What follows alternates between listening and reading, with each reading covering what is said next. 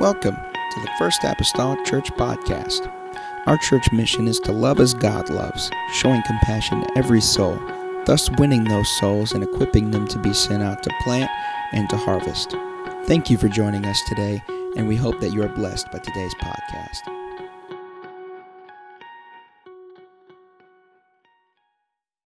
Who can hear it? When Jesus knew in himself that his disciples murmured at it, he said unto them, Doth this offend you?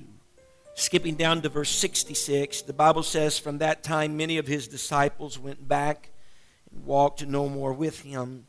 Then said Jesus unto the 12, Will ye also go away? Then Simon Peter answered him, Lord, to whom shall we go? Thou hast the words of eternal life. And we believe and are sure that thou art that Christ, the Son of the living God. Amen. For a little while tonight, this subject matter, we offend all, but for tonight's lesson in particular, I'd like to speak along this line, God's sovereignty and Satan's devices. God's sovereignty and Satan's devices. Hallelujah. You join me right now in prayer. The Lord would touch us afresh here on this Wednesday night Bible study. Father, Lord, I come to you tonight. Lord, we need you, Jesus. God, let your word speak, God, into our lives, into our hearts. God, I pray, oh Lord, I need you tonight, God. Touch me, oh Lord, my mind, heart, body, and soul. God, to be able, Lord Jesus, to convey, Lord Jesus, your word here this evening. I pray, oh Lord, each and every hearer, Lord God, that their life, God, could be benefited by your word as well. God, we'll thank you and we'll praise you, Jesus, for, God, what you accomplish in our individual lives. God, and we'll give you all the glory and the praise for it. In the lovely name of Jesus Christ that I pray. Amen and amen. And the church say amen. Amen. You may be seated tonight in the lovely name of the Lord. Amen. Last week we took the road of, again, viewing a little bit how people can be offended by people, and zeroed in on the fact how people can be offended by churches, and the possibilities of all of that happening is true, and it happens that we're offended by people. Some get offended by churches, but there is also a chance among all of that for us to become offended by God. Amen. Or if you will, in the New Testament, we've seen oftentimes happen that people were offended by Jesus Christ as he walked upon this earth. And so, in reality, though, and this is hard to believe, but it is the case, offenses toward men don't really come too much different whenever they're offenses that are toward God, or they feel offended toward God. Whenever Jesus acted or he spoke in a manner that people did not expect him to act or did not expect him to speak, he offended them because they had a certain level of expectation from Jesus. And in our lives today, we have, I believe, sometimes unspoken and unwritten certain expectations from God that concerning certain of our circumstances and situations that God should act in this way. And whenever he doesn't meet that expectation, sometimes we have a cross attitude against the Lord. All it took in Jesus' day, just have him heal a few people on the Sabbath day. And he was going to offend some people because he would be acting in a way that they would not expect, since the law said that, such things of this manner maybe should not happen or be done. No work to be done on the Sabbath. But let him do a few miracles any other day of the week and feed the multitudes. And man, the people are rallying around that. Yeah, go Jesus, everything's great. But then also turn the tables and allow him to make a few even demands of them. And again, people become offended whenever Jesus would do so. And that's exactly what's happening in John chapter number 6. And I alluded to this a few services back, but Jesus begins John 6 by feeding the multitudes and the dispersion of the fishes and of the bread. And everybody's comfortable with that. No one had a problem with that. I mean, the people were there, they were hungered, and they needed sustenance for their bodies. And so whenever Jesus did whenever he began to perform that miracle, everybody was comfortable with that. And then they came a little later and they began to seek him, or more importantly, they came to seek what he had done for them again, wanting food, wanting another miracle meal, so to speak, amen, to be performed to them. And at that time, though, rather than giving them necessarily what they may have been expecting again, he began to talk to them about the bread from heaven, how he was the bread of life. Amen. And as he began to warn them, in the climax of this sermon that he's speaking to them, he warned them with these words. In essence, and I'm just paraphrasing here, he basically said to them, he said, except you eat the flesh of the Son of Man and drink his blood, you have no life in you. You have no life in you. The climax of his sermon. In other words, he was saying, if you want life, he was saying it's in me and nowhere else. There's no other source. And so since they came to that gathering looking for another miracle of bread and fishes, looking for another miracle of that, but instead they got a sermon about being the bread of heaven or the bread of life and how there is no other life except through Jesus Christ, whenever he did not do what they had expected him to do, and instead seemingly made a little demand of them because they couldn't have life unless they went through him. As a result, guess what happens?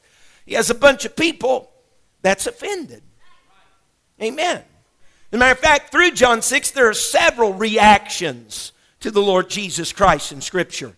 If you were to read all of John 6, you'll come to find out that there were some in John 6 that were seeking Jesus. The Bible proclaims or portrays them as seeking Jesus. At another portion of the Scripture of John 6, it describes a group or a sector of people that were murmuring at Jesus. So we have some seeking him, we have others that are murmuring at him, and then finally there is a group of people in John 6 that's departing from Jesus. So we have a myriad of reactions to the Lord. Whenever John chapter 6 opens, and I stated this again in the service not long ago had went by, he had over 5,000 people that were listening to him, that was following him, listened to his teaching, what he had to say. But whenever this chapter closes, he has 12 men that are right there in the circle that's left out of the 5,000. And one of the 12 of those is going to be one that's going to betray him. One of the 12 of those is going to be one that's going to deny him. And finally, in the end, all of them will initially forsake him and flee from him. Amen. In the end of the matter. Amen. So it is quite possible, and not just quite possible, but it does happen regularly in the lives of people, Christian or non-Christian, that we become at times offended at God. For instance, last week, if you remember the stories of Joseph and David that we hit on just a little bit and talked about some of the things that they went through. And if there was ever some people that could have been offended, they could have been offended. If there was anybody that could have been offended, they could have. And particularly, they could have been offended at God. Why? Because we understood that in those circumstances that they went through, Joseph and his slavery pit, being lied on, all those experiences. David and him being a fugitive and a vagabond from Saul, constantly fleeing for his life for years. They could have been offended at God because in essence, God does still have all power, right? Right? And so the reasoning of humanity sometimes is David and Joseph could have said, God, you could have prevented this. You have all power. But God didn't prevent any of it. They could have become offended at God and blamed God for all of these things and got cross with God and offended God because God, you could have prevented this. Now, tonight I want to talk about God's sovereignty because we acknowledge the sovereignty or the dominion and the power of God whenever we admit at times, you know what, God can change this circumstance. Because we're talking about God's power, his authority, his ability. God can change this circumstance. So we acknowledge his sovereignty whenever we say, man, you know, God can change this circumstance. He has the power, the dominion, the authority to change this circumstance. We acknowledge the sovereignty of God.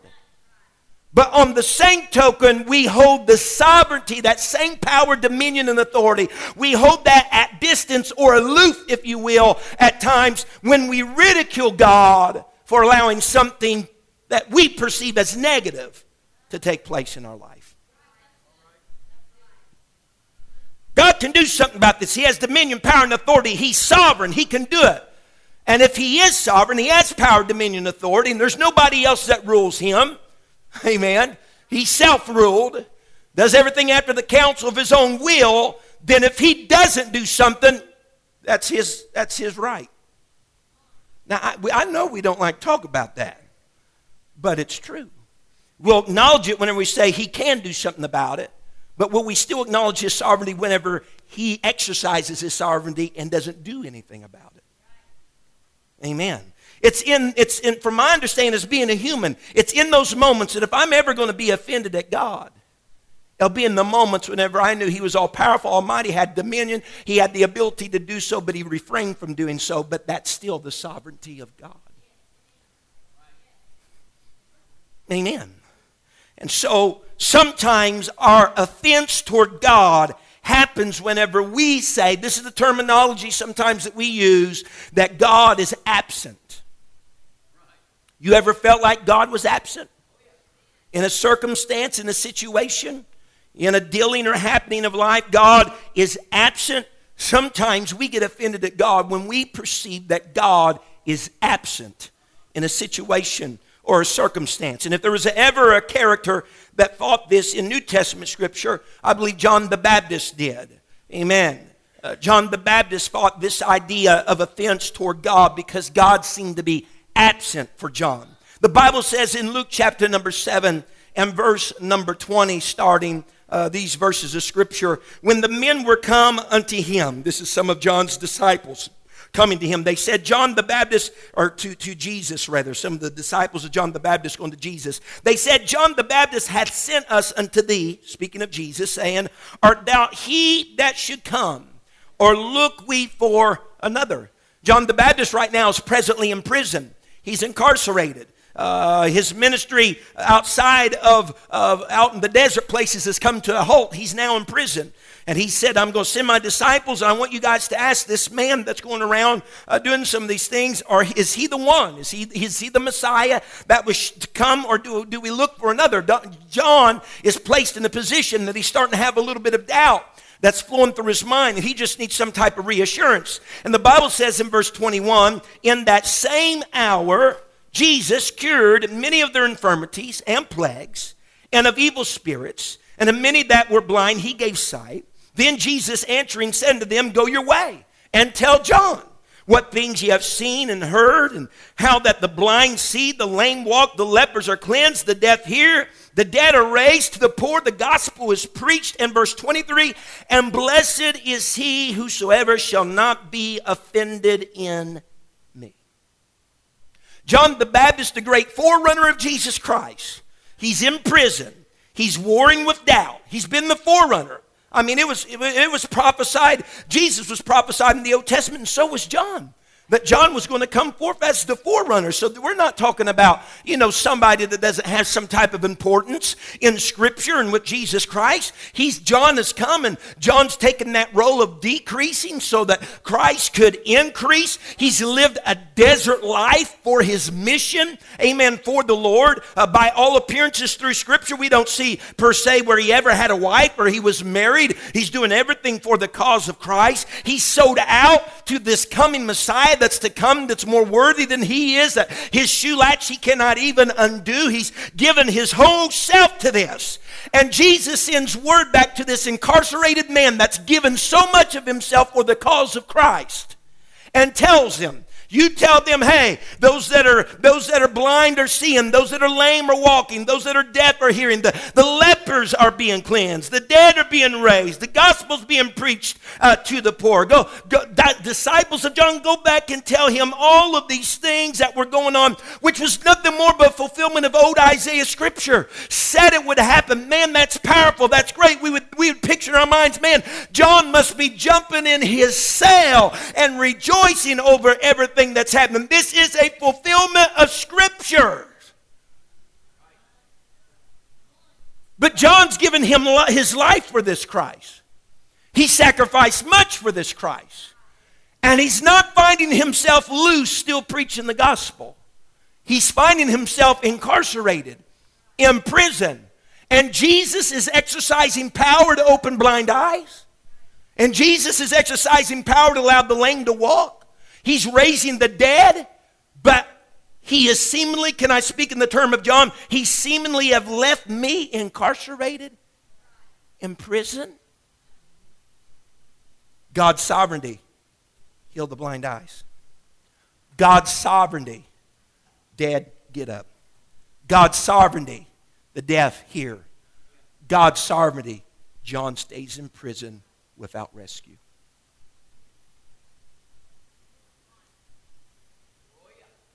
Hence, the same power that the Lord exercised for all those, he could have released John from prison. He could have done it. He's sovereign. He had the power, the dominion to John. After the list of everything that he was doing and was going on. Blessed is he whosoever shall not be offended in me. Jesus was doing all these things. Perhaps a very major supporter of Jesus, John the Baptist, has given his life for the Lord and Christ. But at this moment in prison, he's vulnerable because John senses Jesus is absent.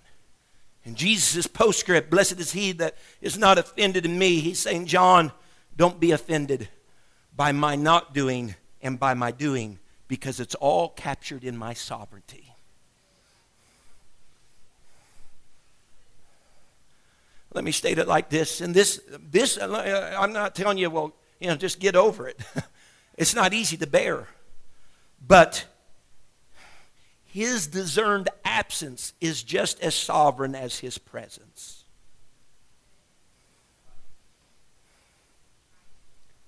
Amen. Because we'll get offended at God sometimes. We believe God owes us something. John could have got out the list. I spent my life in the desert to become at a right time to be a heralder for you. I've decreased. I've had disciples too, but I've decreased, and so you might increase. I've lived the life. I've been ridiculed. Yeah, he was. John the Baptist. I've been ridiculed, and here I am now. Lord, scratch backs here. Shouldn't you be getting me up out of prison here? I believe sometimes we get offended at God because we believe God owes us something. We want to pray the things that we have done for him, how we've served him, how we've been faithful in his presence, and say, look, God, we got our little storybook. Look, God, look, God, look, God. And when he doesn't answer, when he doesn't meet our expectation, then we begin to get offended at God. Whenever I want to get out my book, everything I've done for him, it's those moments that I tend to forget to open up his storybook and really read how much he's already done for me. Amen. So the Lord's ways can be very offensive at times. John the Baptist could have been offended by God's so-called absence. So we can be offended by what we would perceive to be the absence of God. David in his lifetime had a moment that he seemed to be somewhat offended by God's severity, how severe God was. David's going to the house of Abinadab to get the Ark of the Covenant. That's been a long time from Jerusalem, doing what he believed to be right to get God's presence back to Jerusalem. And if anybody's read the Bible, you understand the story in 2 Samuel 6 that they did put it on a new cart, and that was improper, but they were going to get it back to Jerusalem. As they were going, they came by a certain threshing floor, and Uzzah or Uzzah, however you wish to pronounce it, put forth his hand and touched the ark, and boom, on the spot, he dies. The Bible says in 2 Samuel 6 and 8, and David was displeased because the Lord had made a breach upon Uzzah, and he called the name of the place Perez Uzzah to this day. David was displeased with God because of his severity. And so we can become offended at God because of his absence, or sometimes we can be offended at God because he's so severe in certain matters in our life. But this is how the cookie crumbles and the ball bounces. That's not the so. Well, yeah, rightfully so. God's severe. You should be upset over something like that. Take offense. Well, to flip that coin over, the prophet Jonah was offended not because of God's severity, but because of God's mercy. The Bible says in Jonah 4, verses 1 through 3, if you remember, Jonah, the prophet of the Lord, was told to go to Nineveh, preach to the people. If you don't turn things around, if you don't repent, God is destroying this place.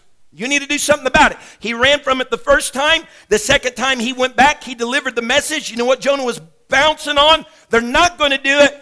God's going to destroy him. He's going to get you.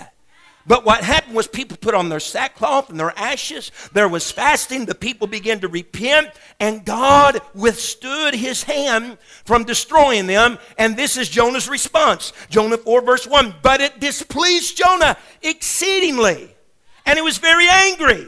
And he prayed unto the Lord and said, I pray thee, O Lord, was not this my saying when I was yet in my country? Therefore I fled before unto Tarshish, for I knew that thou art a gracious God, and merciful, slow to anger, and of great kindness, and repentest thee of the evil. Therefore now, O Lord, take, I beseech thee, my life from me, for it is better for me to die than to live.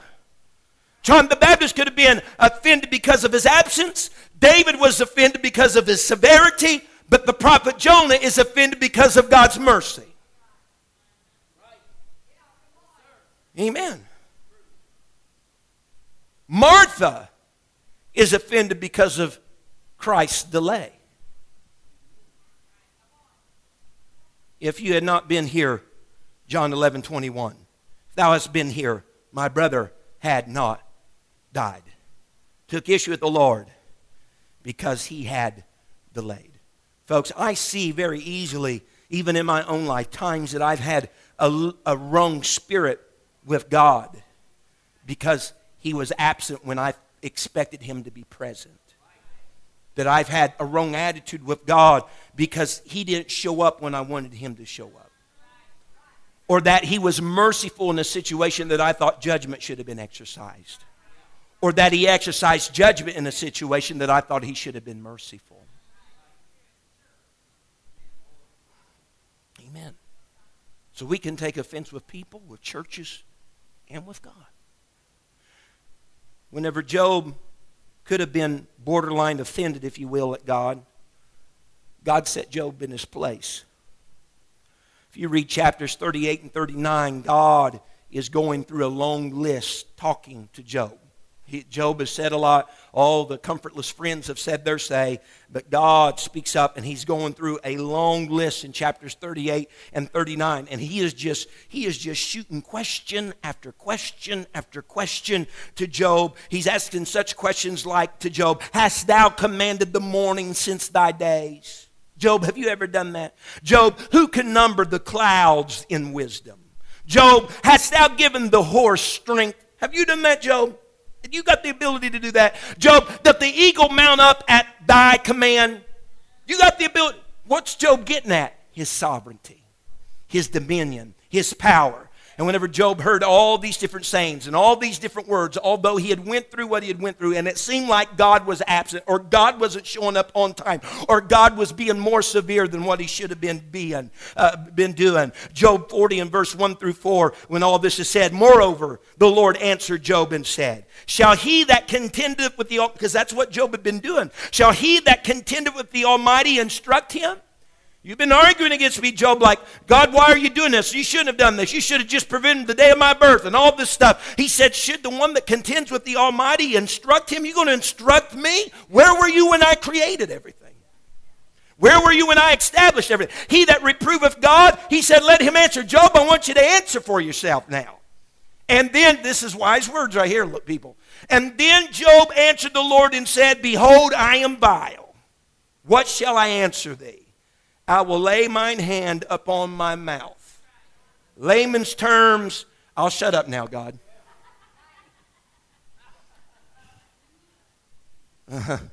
I'll shut up now, God. Take it or leave it. You can take or pick up offenses with God. But here's the thing different than being offended with people or being offended with church.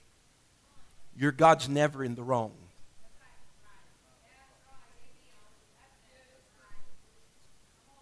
You're not going to lay anything on Him. If He was absent, He's sovereign. He can be absent. If He delayed, that's all within the care of His own counsel. There's nothing wrong with that. Sometimes He has purposes in it that I don't see right now. And I may, on other matters, never understand. I've told you all 1,000 times, there's a lot of things just in the short 35 years of my life that's come down the pike that I haven't understood. There's something I try to entrust my mind and heart with and back to the Lord to reassure Him as though He needs reassuring. But I tell myself and Him this oftentimes whenever I'm in those points that I don't understand. I tell Him, you've heard me say this. I trust You, Lord. I trust You, Lord. I don't know why you're not here, okay, but I trust You. I don't know why you haven't showed up yet, but I trust You. I don't know why you're being so hard, but I trust You. I don't know why you're being so easy, but I trust You. Amen. That's God's sovereignty. There's another thing this evening that's on the playbook besides the sovereignty of God in thinking of all these different offenses with people, with churches, and with God. We spoke about this before, but I want you to understand. Satan's devices is in this playbook as well. And one of the major consequences, and we've talked on this at different times, and we'll talk on it again just for a little bit here this evening. One of the major consequences of refusing to let go of offenses is what? Unforgiveness. And not only does our adversary want us to take offense, but he doesn't want us to let go of offense either. Now, this statement I'm about to make is a very bold statement, but I'll clarify it with Scripture, okay? And here's the statement. Unforgiveness is a satanic device. Unforgiveness is a satanic device. And this is my Scripture. 2 Corinthians 2 in verse 11. You have heard this quoted and used in preaching various times. Lest Satan should get advantage of us. For we are not ignorant of his devices. That thing about how we are not ignorant of the enemy's devices, that has been used in preaching and teaching time and time again. We're not ignorant of the devil's devices. We're not ignorant of Satan's devices. But listen to me now. It's important to look the context in which a scripture is set in. Because this scripture is set in a context of verses where it's dealing with spirits of unforgiveness. You read the entirety of 2 Corinthians chapter number 2, and this verse is planted right in the midst of it dealing with spirits of unforgiveness. There are people in that chapter that are burdening or punishing other people that the Bible calls with overmuch sorrow. It's spoken of in that chapter rather than extending forgiveness to them. Amen. And so, and also within this chapter, there's times it seems like of grief that's being caused by another or injustice that has been righted or not righted by another. And so in all this, the apostle is telling each individual that we got to confirm our love one to another. And that whenever you leave that undone, and you don't confirm your love one to another. Remember that agape, unconditional love of God. When you do not confirm that love to one another, that provides a device that the enemy can use against all parties involved, the offender and the offended, and that is spirits of unforgiveness. The Bible says early on in the same chapter of 2 Corinthians 2, look at verse number 7. The Bible states, so that contrariwise ye ought rather to forgive him and comfort him, lest perhaps such a one should be swallowed up with, that's the reference I made, up with overmuch sorrow. For that matter, verse number 10, the verse that precedes right before that we know Satan's devices, uses one form or another of the word forgive 5 times, let alone right in verse number 10. It's dealing with spirits of unforgiveness because spirits of unforgiveness are devices of Satan. Unforgiveness is a satanic device. Being hurt may hurt us. I mean, you know, Being wrong, let me say it like being wronged may hurt us. But taking offense and holding on to offense will hurt you more than the original wound. Hurt you more than the original wound. The Bible says in Mark 11 and verse 26, something that we oftentimes go to, but it says, "But if ye do not forgive, neither will your Father which is in heaven forgive your trespasses." In other words, go on, take offense. Hold on to it for a long time. Don't practice forgiveness. And then boom, it won't be long you'll find yourself outside of the umbrella of His forgiveness. If there's ever a satanic device, 2 Corinthians 2 undoubtedly tells us, and Mark 11 reaffirms that it is a spirit of unforgiveness.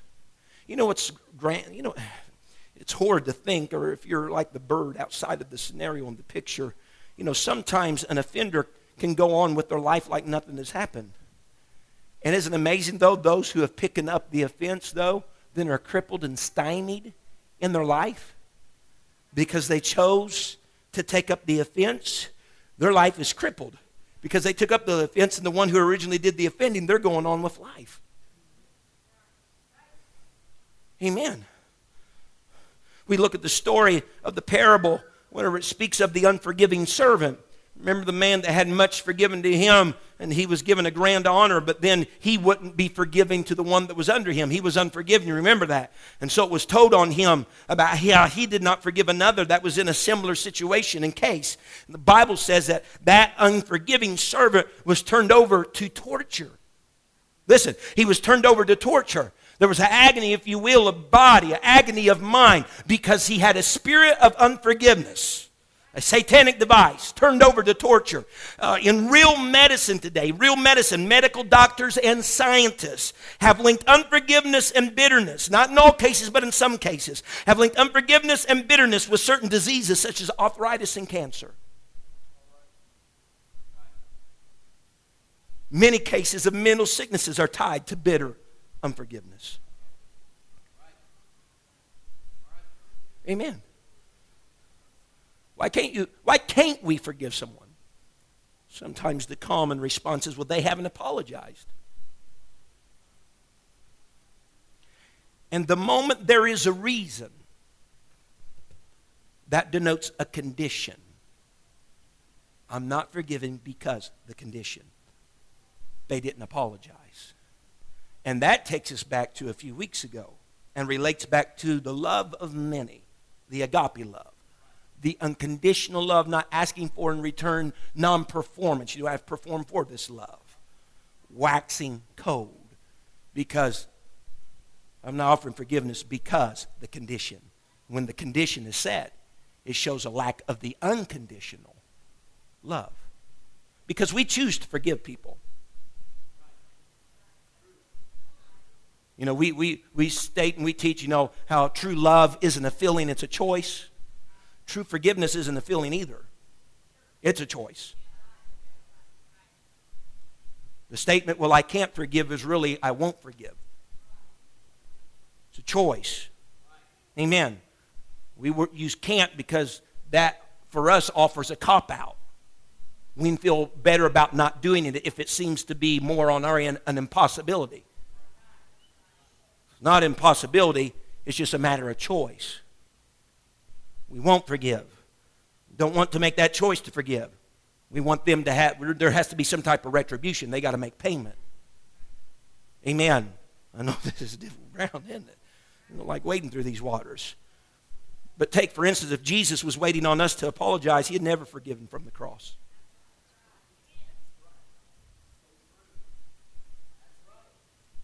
Now, I won't hold you much longer. I'll go and have you stand. But if he was waiting for an apology from humanity, there never been forgiveness that came forth from the cross. Consider, if you will, Luke 23 and verse 34. Then said Jesus, Luke 23, verse 34. The malefactors are there, one on the left, one on the right. Crucifixion is in progress here. It's happened.